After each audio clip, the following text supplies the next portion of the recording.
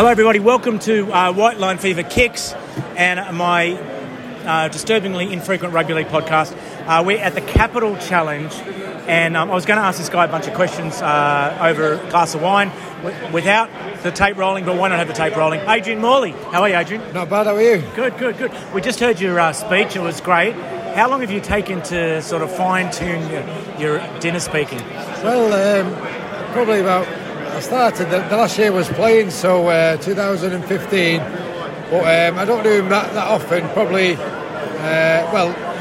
with COVID I didn't do them at all over 2 years, but I probably one a month now or something like that, so you find out which bits are good and which bits are funny and which bits to leave in and take out, but I didn't enjoy it at all at first, but a good friend of mine, Barry McDermott, come watching me and said, he thought I did great, I didn't look nervous, and it gave me a bit of confidence then, and I'm at the point now where I still don't particularly enjoy it, but I'm not getting wound up before it, getting myself in a state, so well, yeah, it's good, it gets you out the house and you meet rugby league people, and it's alright, so I've probably got one a month now for the next 6 months. We haven't explained to people what the Capital Challenge is. It's basically scholars, it's their big annual game at the Honourable Artillery Company, which is like apparently the most expensive real estate on any sporting ground in the UK or in the Northern Hemisphere or whatever.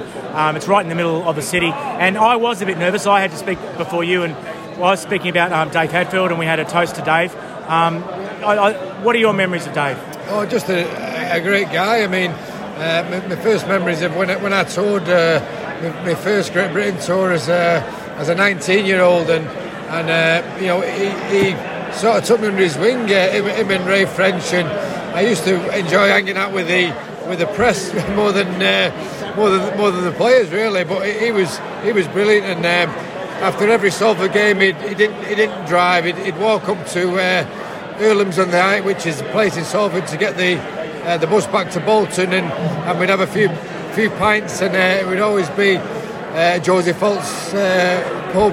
And but you'd have a few pints, but he had a great knowledge of obviously rugby league, but he loved his music, loved his folk music, and a big Bob Dylan fan like myself, and we used to talk about Bob Dylan regularly over a pint, and I was very saddened to hear the news, but he was one of the good guys, and also a terrific journalist as well. He loved life, didn't he? He wouldn't want us to be wallowing, I guess. He'd want us to be have a drink in his honour, and that's what everyone here is doing. But he was always such a positive, enthusiastic guy, wasn't he? Yeah, he was. He was fantastic, and a big honour for me. He actually he wrote a book when England competed in the World Cup in 2008. He wrote a book about his escapades and the cup itself, and he asked me to do the foreword, which I was very honoured to do. And so I did that for Dave, and everything about him was he was just a top guy, and as I say, I knew he'd been poorly with the Parkinson's, but like everything else, he just used to take it in his stride, and he was just like, I've got it, so what, and crack on. So I was a little bit shocked because I didn't know he was particularly poorly, and also very, very saddened. So God bless you, Dave. We won't keep you too long, Moz, but for listeners who may not know what you're up to now, and you're about to go down to Oz for a Roosters reunion as well, so how would you sum up what you're up to?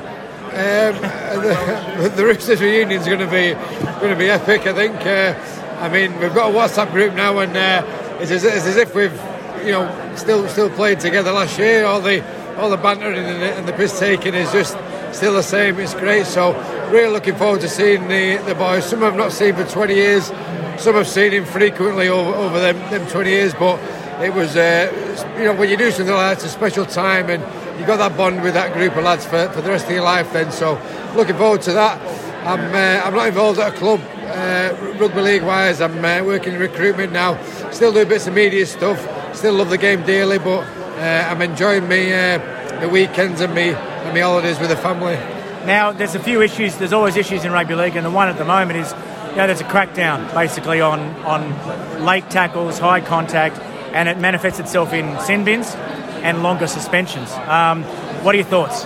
Well, I used to get suspended long enough when I was playing 20 years ago. So I won't last 2 minutes in this day and age. But I don't want to sound like an old dinosaur. But in my opinion, it's gone a bit too squeaky clean. Really, it's gone a bit too sanitised. You throw a punch over here and you get banned. It's a contact sport, it's a collision sport. There's always going to be confrontation. So I'm all for getting out the thuggery,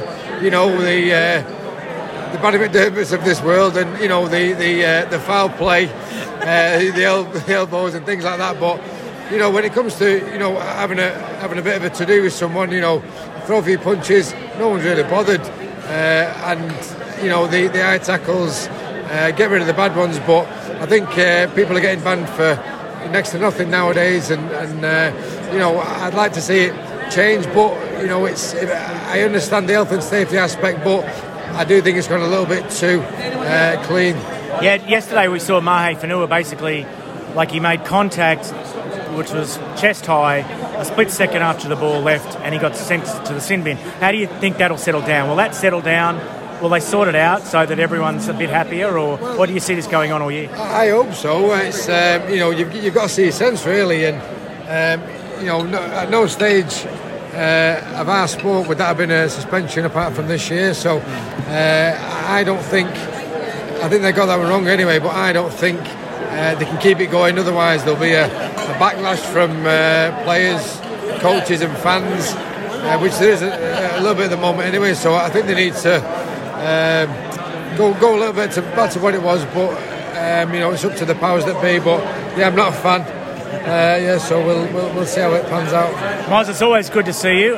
Good luck drinking through your jet lag in Sydney, and thanks for your time. My pleasure. See you, pal.